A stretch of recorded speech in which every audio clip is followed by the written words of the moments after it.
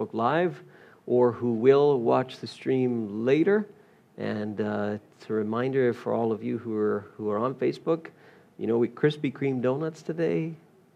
And, tea. We have pumpkin spice tea. I'm really liking that pumpkin spice. But welcome to those who are watching. Remember as well, you can listen. You don't have to watch. You can listen on both Podbean and iTunes platforms as well, okay?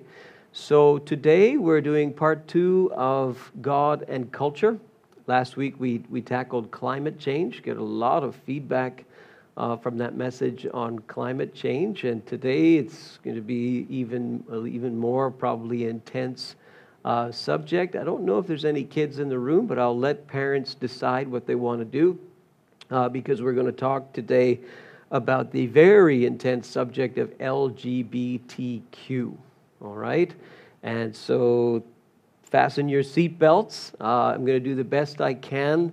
Those of you who are watching or listening, I've discovered there's a lot of people who listen, watch, who are not necessarily identifying themselves as Christians.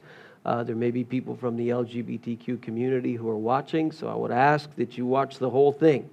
Because one thing that I don't want is to be misquoted or mislabeled in this message. So try and watch the whole thing straight through, listen all the way through. Don't turn it out, don't tune it out, and finish the whole thing, okay? That will be very, very helpful. Do you all know what those letters stand for when we say LGBTQ? Or some of you, you're in a fog. You say, well, I don't even know what that is. And I'm not sure LGBTQ, we're talking about issues of gender and sexuality. And this is a big, intense issue in the culture today, especially in the Western world, because things have changed. Last 20 or 30 years, there's been a lot of changes, especially with the legalization of same-gender marriage, both in the United States and Canada and in other places in the world. And there's just all kinds of discussion, and some of it very intense discussion, and some of it even goes beyond discussion when you talk about LGBTQ. In my view, I'll start by saying this: the church and the community of faith has done some things that, have really misrepresented, in my view, the cause of Christ and what the Bible teaches about this. So again, there may be people watching, some of you have family members who would identify somewhere in the LGBTQ community, and they have had all kinds of interactions with the church or with people of faith that haven't always been good ones. So I'm going to try to present this to you in a very sober fashion today. When we talk about LGBTQ, that stands for something. And again, we're talking about gender and sexuality issues here. So some of the language might sound a little bit graphic today, but I'm trying to be as open and as factual as we can, all right? So when we talk about the L refers to lesbianism. That's a sexual relationship between two women. We talk about gay, that's two men. We talk about bisexual, that's both. That can be both genders. Transgender means a person is more comfortable identifying in a different gender than their biological gender. Okay? And then you have the Q, which is either queer or questioning. And those words mean different things to different people. The word Q tends to refer to a person who goes against the cultural norm of either gender or sexual relationships, so they make it quite open and outward that they're looking different, they're talking different, and so they want everyone to kind of know, so it's more of a cultural thing. And questioning is, they have all kinds of questions, and they're very open to all kinds of things in this list. There's also a 2+, but I don't want to go too far in that today. I'll just stick to LGBTQ. So as long as you understand what we're talking about here, we're talking about issues of gender and sexuality. So this is very personal to people. Again, I know people even in this congregation, you have relatives, you have loved ones who identify somewhere in this whole this whole umbrella. I do find it a little uncomfortable to refer to people all in one kind of basket, because each person who identifies with one of these kinds of things is very different from the other. But I'm just using the cultural convention, quote unquote, LGBTQ. Even our own assistant to the General Superintendent of the Pentecostal Assemblies of Canada, I know him personally, his name is David Hazard. He has a son who identifies as being gay. You say, how's that possible? He's the General Superintendent's assistant of the whole movement of 1,300 churches. Yep, but that's how personal it is. You probably work with people who identify somewhere here. Again, family members, friends, schoolmates, etc. So how do we intersect the two when we talk about God and culture, even in this area? So I'm going to give you 4 things to think about today. I think it's 4. Number 1, we have to understand how a person who identifies somewhere in either lesbian or gay or bisexual or transgender or queer/questioning, we have to understand how a person thinks. Let me just inform you that people who identify in this kind of thing are people just like you and me.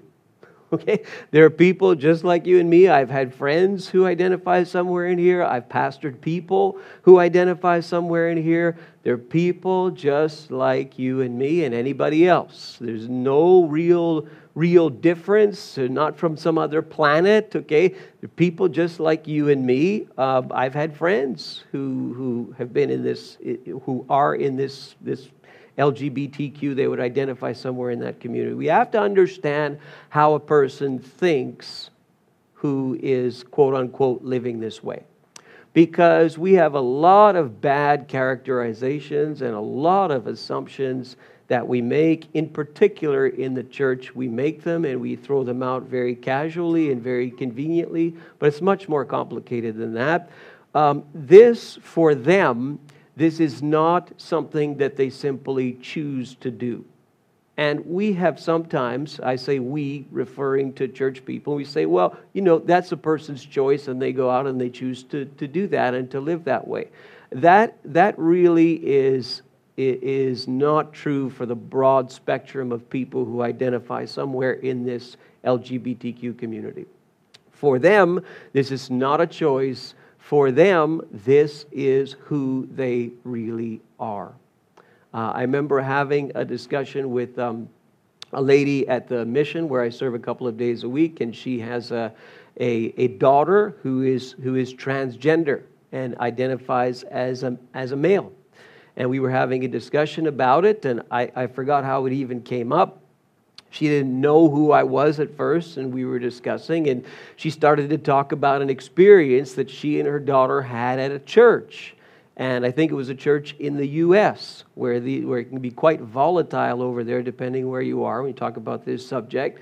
And she got into it, and it was a bad experience in their view that they had in this church, and so on. I said, well, I'm sorry you had a bad experience, and so on. I said, I don't know the church, I don't know the pastor, but I'm sorry you had a bad experience. And she couldn't tell where I stood on the subject. And she said, oh, I should come and speak in your church on the subject, because then she found out I was a pastor.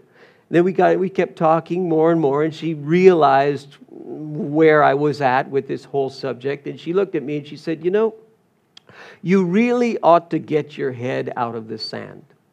I too was once like you, and I was of the view that this was some sort of choice or some sort of thing that a person decides to do. But you really need to get your head out of the sand, because the brain chemistry is different. Learn the science and so on. Her brain is different, and this is why. And I was against it at the beginning, but now I'm for it, and so on and so on. And we sort of agreed to disagree.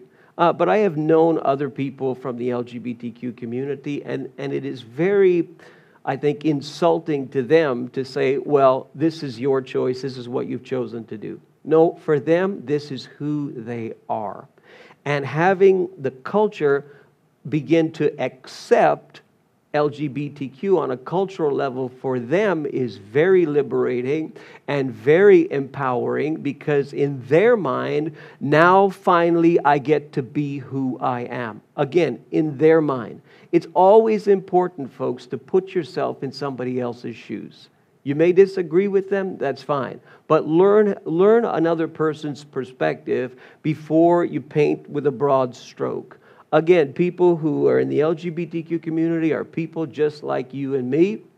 In fact, I have no problem being friends. No problem whatsoever. I remember one time I was in another church and I preaching a message, and these two men came up to me at the end of the message, and the message had nothing to do with LGBTQ, but they came up to me and they said, we really, really like the message that you preached. I said, well, thank you. And they said, until you read that Bible verse. And I read a verse out of 1 Timothy, I think it was, that mentions homosexuality. I just read the verse. I didn't even comment on the verse in the sermon. And these two men looked at me and said, we loved your sermon right up until that point. And I said, well, I'm sorry, I just read what it says. Yeah, but you think this and you think this. And we talked and we agreed to disagree. And we gave each other, a hug and a kiss at the end. And it was all well and good. But you must understand, and we all must understand, this is not so simple as, well, they just choose to live this way and, that's on them. No, for them, this is their identity and this is who they are. And we need to just understand that before we start jumping to a conclusion. Okay? And I know it's quiet, but just keep tracking with me because I don't want to be misquoted in this message, all right? All of that said, we also need to understand, what does the Bible really say about the subject? Now, just assuming that the Bible is the Word of God. And, we make that assumption in this church, but we're going with that assumption today, okay? So those of you watching, listening, assuming that God wrote a book and He wrote the book, the Bible, what does the Bible really, really say about it? I've heard pastors say, take all the people who are LGBTQ and round them up and throw them on a desert island. Have you heard that before? I've heard that kind of condemnation. I've heard people say, you know what, that should be, the people who live that way, there should be like the death penalty for people who live that way. I have heard that from people who profess to be Christians. Okay, very, very dangerous and very unacceptable talk to do. Very. And, some will try and quote Bible verses and so on to justify that kind of nonsense. All right, what does the Bible really say about the subject? We need to understand, what does it teach about gender and sexuality? And we need to, regardless of what side we're on this whole controversial subject, we need to at least acknowledge this is what the Bible says. Whether we choose to agree with it or not is another issue. Whether we choose to believe it's God's book or not is another issue. But goodness, let's at least agree on what it says. Because I have heard people on both sides try to jerk Bible verses out of context and play all these kinds of hermeneutic gymnastics to try and say, well, the Bible says this and the Bible says this. So let's just be clear on what it says. Okay, my job is to tell you what it says. It's not my job to make you believe it. But my job is to stand here and say, look, this is what the Bible really teaches. Take it or leave it, do with it what you choose. But let's just learn to at least understand that. So on the subject of LGBTQ, in particular referring to gender and referring to sexuality, hear me very, very clearly and don't misquote me and listen to the whole thing. From Genesis to Revelation, the 66 books of the Protestant canon of Scripture, okay? From Genesis to Revelation, there is a clear definition of two things. Number one, gender. There is a very clear definition of gender. According to the Bible, male and female are distinct. They are different from one another, and those genders are unchanging. That is very crystal clear from Genesis to Revelation. There really is no way to try and, play some kind of interpretation game to say that there's something different. It's very clear from Genesis to Revelation. We have male, we have female. They are distinct, they are different from one another, and they are unchanging. That means nowhere do we see in the Scripture that a gender change is something that happens. We do not see it. This is very, very clear that this is what the Bible teaches about gender. Again, male and female, distinct, different from one another, and unchanging.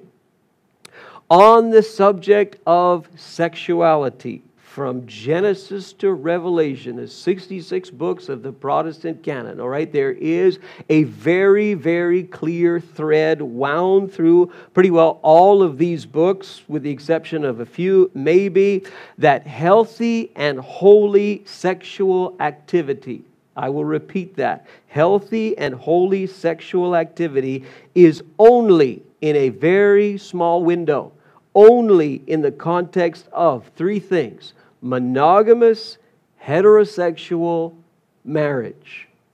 I'll repeat the statement. Healthy and holy sexual activity is only, again, in a very small context of monogamous. That means only one partner.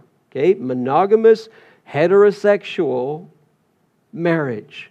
You take marriage out of the picture, it's unholy. You take heterosexual out of the picture, it's unholy. You take monogamous out of the picture, it's unholy. It's a very narrow context, according to the Bible at least. Agree with it or disagree with it if you choose. You're certainly free to do either, but at least let's agree on what the thing teaches. At least let's say, all right, maybe it's a 2,000-year-old book that we just put aside and we say this is archaic, we're beyond this, we live in the 21st century, etc., etc. Okay, we can choose that if we want to, or we can choose to say, no, this is God's book and it's still relevant for today. Well, at least, whatever position you take, at least agree on what the thing teaches. Because nothing is more destructive than say, well, let's change what it says, let's adjust what it says, let's poke around and turn it upside down, and then we can make it say something. No, at least even from a literary standpoint, even if you don't believe it's God's book, at least agree this is what the authors were intending to teach, whoever they are and wherever they come from. Okay, so understand what the Bible says about the subject. Furthermore, and again, don't turn me off, don't misquote me, hear the whole thing. Furthermore, the Bible spends very little time, very little, I would say about 0.5% of the material in the 66 books of the Bible addresses LGBTQ. Probably 0.5%. It is barely addressed. And I know there is a furor about the subject today in some faith contexts and in some churches. But if we're going by the data of the Bible, and we look at the Bible, we read the Bible from cover to cover, there is a very small percentage that even addresses the subject of LGBTQ. Jesus never specifically mentioned it. Not specifically. He did not. It is not specifically mentioned by Moses in the Ten Commandments. Not specifically. It is not specifically addressed. One would think if this was a really, really big issue back then, that it would be addressed at least by Jesus in some shape or form, or at least by Moses in the Big Ten. But it was not. And again, the amount of information compared to the rest of the Bible is very, very small, quite puny, in fact, compared to the rest of Scripture. When it is mentioned, okay, it's mentioned by Moses, maybe not in the Ten Commandments, but in the other books of the law that he wrote. It's mentioned by Paul. It's mentioned by Jude, the half-brother of Jesus. When it is mentioned, it is clear, whether we agree with it or not, whether we disagree with it or not, whatever, it is clear that LGBTQ, and again, I'm using the convention of today. I don't like really putting all of these people in one bucket, but just for convention, clearly LGBTQ is categorized as sin. when it is mentioned, and it is mentioned very little. Do you know what the Bible spends a whole lot more time on when it comes especially to sexuality? A whole lot more time. And you can see a whole lot more information and story after story after story after story. It has to do with sexual sin of a heterosexual nature. A whole lot more. I mean, you could name stories right off the top of your head about heterosexual problems in the Scripture. You ever heard of a guy named David? Big problem there. That's called sin. Okay? Many, many times we see this thing pop up over and over and over and over and over from Genesis to Revelation, in particular, sexual sin of a heterosexual nature. Do you know why I say this? Because I have heard people get up and yell and scream at the LGBTQ community, and then a year later, they're caught having an affair. It's just as bad, my friends. If we're going to get up and say da-da-da-da-da-da-da-da is unholy and ungodly and is sin, we better be real careful. We better know what the Bible says. Because the Bible, again, spends a whole lot more time, illustration after illustration, sad story after sad story, destructive relationship after destructive relationship that deals with sin of a heterosexual nature. I'm a pastor in the 21st century, and I have dealt so much more with people's problems in their personal relationships that are of a heterosexual nature. Yes, I have dealt with some LGBTQ, but comparatively small.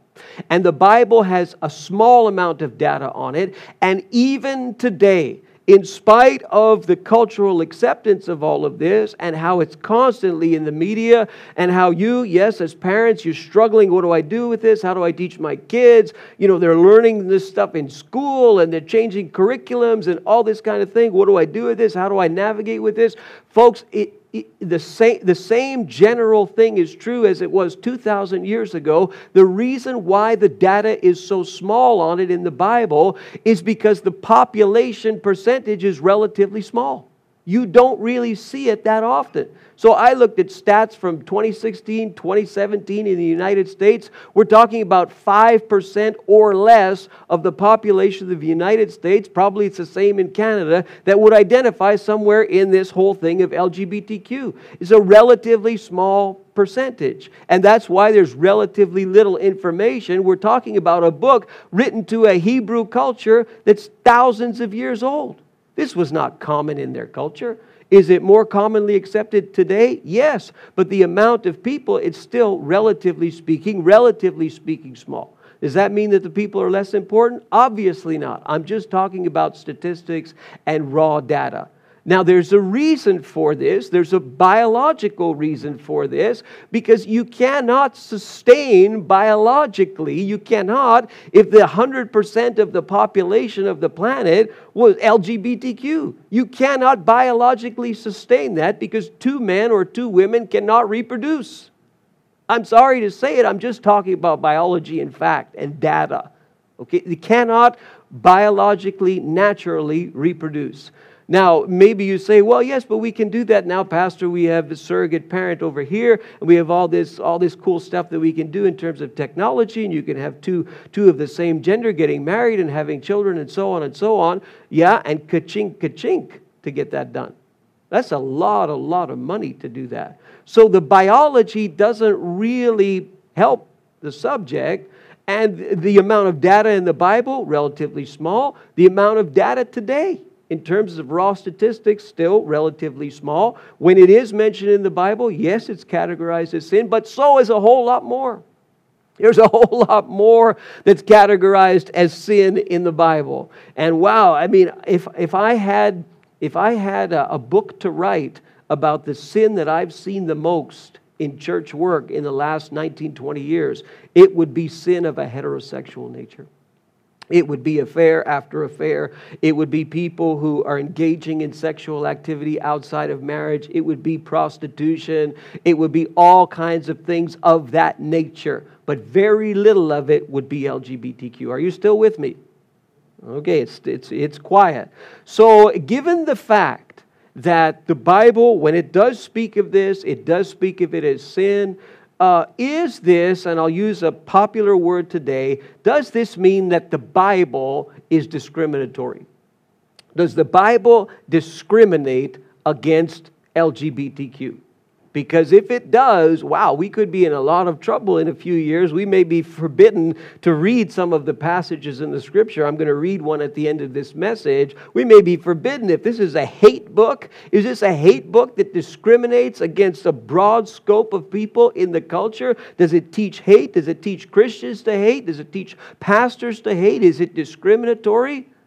Well, before we answer the question, we need to understand there are things that you're going to read in the Bible about your life and about my life that you and I will not like. Do you know what the Bible addresses that word as when we're doing something where we're against the law of God and the moral standard and the moral ethic of God? Do you know what that's called? That's called sin in the Bible. It's still there. It's still there in the Bible. The Bible hasn't changed. It's still there. And the teaching of the Bible is that when you violate God's standard and His moral and His ethic, you have sinned against Him. Therefore, the thief, the adulterer, the deceiver, the idolater, the gossiper, the slanderer, the murderer, they all should feel discriminated against when they read the Bible. Because the Bible is saying to the thief, for example, you are sinning against God. Is that offensive? To a thief it is. Is that offensive? To an adulterer it is. Is that offensive? To a gossiper it is. Is it discriminatory? Well, technically yes. Because it's calling somebody out on their behavior and on their life. My friends, we can talk about God. God is a God of love. God is a God of grace. But you have to understand the context of love and the context of grace. Our problem is that we by nature are set up against God.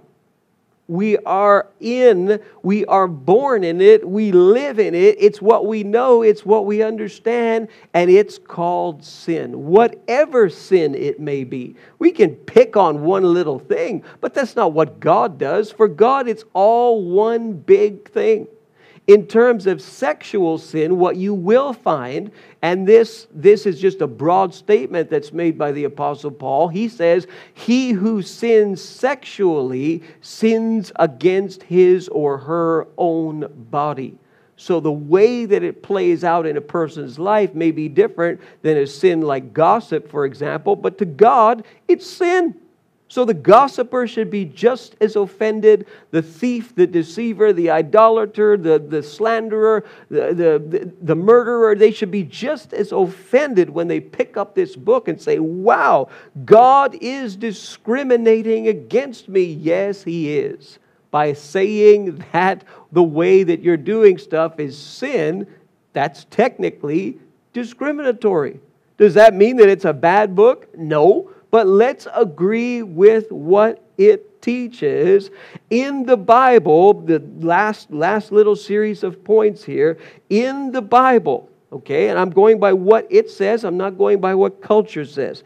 In the Bible, we are not to identify with our affinities or our proclivities or our attractions or our instincts. The Bible would call us against identifying with these things. So if we feel a particular pull toward a particular thing or behavior, whatever it may be, or thought process, whatever it may be, doesn't matter. If we feel a pull toward it, we are called by the Scripture to not always trust it. Because we, by instinct, have affinities and attractions and proclivities and tendencies and predispositions and so on that by nature, by instinct, are against God. You say, what? Yes. When Lady Gaga said you're born this way, in a sense, you're born that way. You are born with your back up against your Creator. And however that may manifest itself is many different things. But sin is the universal condition of humanity. Why do we pick on one group? Why do we pick on one behavior? Why do we pick on one person? I'm not sure, but we should look in the mirror and say, this is what the book says. The book says that all of us have sinned and fallen short of the glory of God. Folks, if I went with my instinct and my proclivity and my affinity and my tendency and my predisposition, I would not be standing here. I wouldn't have gotten out of bed this morning, okay? And maybe some of you wouldn't either. Bed's a lot warmer than, the fall weather in Quebec. But where did we get the idea that if it feels right, it's who we are? If it makes us feel happy, it's who we are. Where did we get that idea? We didn't get it from this book. Because this book will tell us, no, you shouldn't trust what you feel all the time. You shouldn't trust your inclination all the time. And who you are is not necessarily based on what you feel and what your tendency is and what your pull is. The reason why I say this is because with reference in particular now to LGBTQ, this is the idea, this is the apologetic, this is the rhetoric that is used. People will say, this is the way that God created me. This is who I am. This is what I feel. This will make me happy, and so on. This will give me a sense of fulfillment. And we have a whole kind of apologetic that we develop around this today in culture. We use Bible verses. Some Christians, some ministers use Bible verses to try and justify this whole thing. But where were we told that if it feels good, do it? If it feels good, it will set you free. If it feels good, it will make you feel like a whole person. No, what we're told in the Scripture is by nature, you and I have a problem. By nature, we have a universal experience, and that is the experience of sin. Folks, I won't tell you what some of my tendencies and proclivities and affinities are. You can talk to my wife, and she will tell you what they are. Okay? Some of them aren't too nice. But this is the whole amazing thing about Christianity. What it teaches and what the Bible teaches is that no one is exempt from this problem. It doesn't matter what your gender thing is, your sexuality thing is, etc., etc. We can try and amplify that until like the end of time. That is the bigger problem is that all of us have sinned and fallen short of the glory of God. All of us. And it doesn't matter. Sin has there's no exceptions to it. It has infected us all. So by nature, we are against God. We are born with our back up against God. Our instinct is to rebel against God, according to the Bible. And so when we pick it up and we give it the benefit of the doubt and we say this is God's book, you know what it's going to do? It's going to offend us. It's going to offend us a lot. And that, my friends, is God doing His job. You cannot understand the grace of God and the love of God until you are offended by Him. When you are offended by Him and when you recognize that your behavior is being called out by your Creator, then you learn to appreciate the grace that He gives. So you can't have one without the other. You know, sometimes we even in churches, we get up and we talk about God and it's so lovey-dovey. Listen, God loves humanity. He loves humanity in His own blood. But He loves humanity because He sees that humanity has fallen away from Him. And that all have sinned and fallen short of the glory of God. This is not God's problem, it is ours. We are born out of fellowship with God. Nobody is born in a right relationship with God. I don't care what family you come from. I don't care if your daddy's a preacher. But my daughter is a preacher's kid. She ain't a Christian because of me, I can tell you. Okay? Doesn't matter what your pedigree is. Doesn't matter where you come from. Doesn't matter what your religious background is. You are born with your back up against God. Whether you're LGBTQ or you're not, you're born with your back up against God. Now, the salvation story, and we'll close with this. The hope for humanity that we have is not that our identity is fixed in our affinities or our proclivities or our tendencies or our predispositions. That's not where we are to identify. The salvation story is that a person's identity, who they are, can be changed. Do you know what I found in life? I found that when I followed my proclivities and my affinities and all that, that would make me happy, but it would make me happy for a very temporary amount of time.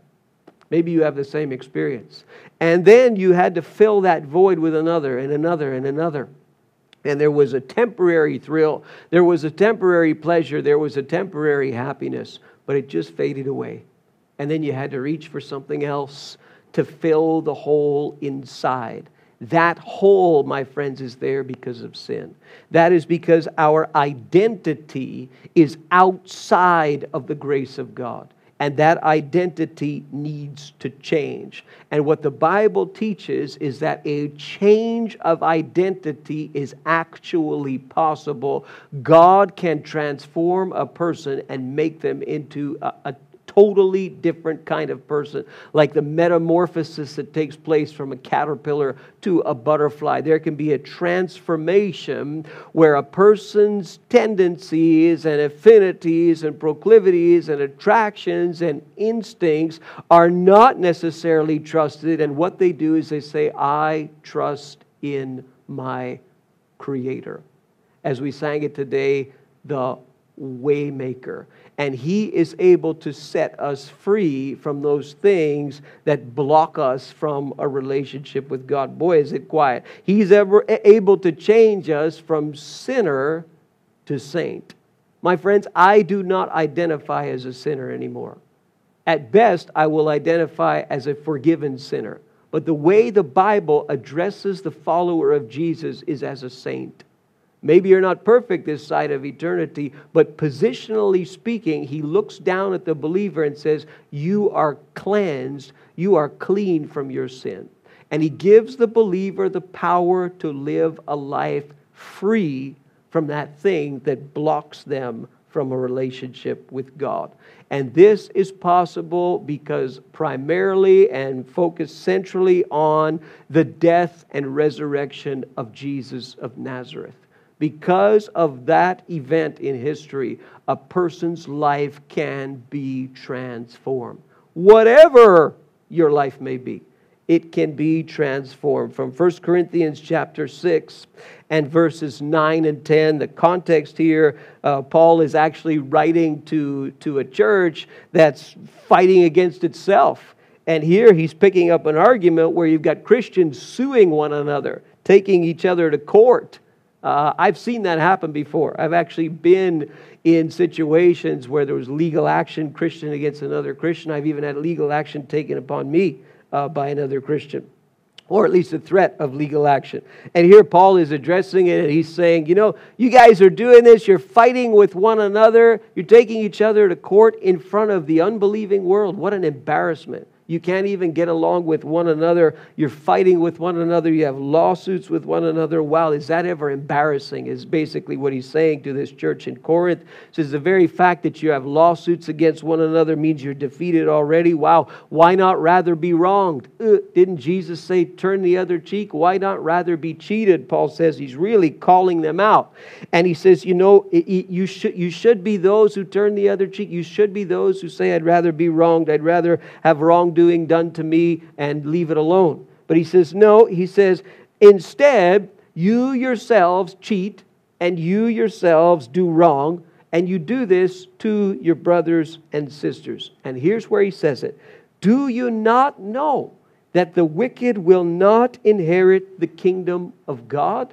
Like, don't you know that kind of behavior that you're doing is like, you shouldn't be living that way anymore. He says, do not be deceived. Don't be tricked. Don't be fooled. And here he gets into it. And this is one of the hot button texts, one of the few hot button texts in the Bible that loosely addresses LGBTQ. It's only one part of it. But here's what he says. Neither the sexually immoral, broad spectrum there. He's not necessarily thinking about LGBTQ. Neither the sexually immoral, nor idolaters, nothing to do with sexuality there, nor adulterers, back into sexuality, nor male prostitutes, nor homosexuals, The Greek there is men plus bed. All right, some translations say men who have sexual relations with men, probably a better translation. So he's calling it out there. He says, nor thieves, nothing to do with sex there, nor the greedy, nor the drunkards, nor the slanderers, nor the swindlers will inherit the kingdom of God. Is that offensive? Yup. If you're in any one of those things, you just read that verse, you say, man, this is offensive. I remember a friend of mine, he read this text in the Bible. He took the Bible, he threw it across to the wall in the room. He was so angry by what he read. Okay, but I didn't write it. You can be angry if you want, but this is what the book says, right? Offended. It's discriminating against me, yes. But a transformation is possible where you can be set free from all those things that block you from a relationship with God. And that is what some of you were. Boy, I remember when my life was lost in sin. I remember when I was saying, thinking, and doing things that I could not stop. Things that were ultimately, slowly destroying my own life from the inside out. But you were washed, you were sanctified, you were justified in the name of the Lord Jesus Christ and by the Spirit of our God. I know who I am. I am yours. I am yours. A transformation is possible where you say, you know what? Proclivities and affinities and instincts otherwise, I now live a new life in Christ. It's not about the subject LGBTQ. It's about being set free from your sin. It's so quiet. Usually in the church you get, yes and amen, I've been set free from my sin. Well, sorry, I'll raise my hands and say amen because I like being set free from sin. Do you? I sure do. Because I know sin will give you what you want, but it will ask you for more and more and more, and it'll take more and more and more of your life, ultimately destroying you slowly but surely from the inside out. You can still say that today. You can still say, look, this is what the book teaches. We can say, forget the book. Fine. You know what I find? I find the book gives me life. I find the book sets me free. Wow. I find the book enables me to live differently than I lived before. And I may not be happy all the time, but I have a joy and a peace that passes understanding. Because I do not identify in my affinities. I do not identify in my tendencies and my predispositions. I identify with Jesus and that cross. Oh, that is so reassuring and so helpful. And when my life is over, I know that I'll be on the other side with Him. The ultimate consolation and the ultimate prize. Yes, it is offensive. Yes, the morals and the ethics of God are offensive. Oh, but yes, they're so liberating when you know the grace and the love of Jesus. Would you stand with me, please? I'd like the band to come back. I'm going to pray, and they're going to lead us in that song. I know who I am. Gone a little longer than we usually do today, but heavy subject. The stream can be stopped now, and I pray that I'm not too misquoted in all of this, but let me pray for you today. God, we thank you and we praise you for what you have left us in your word. God,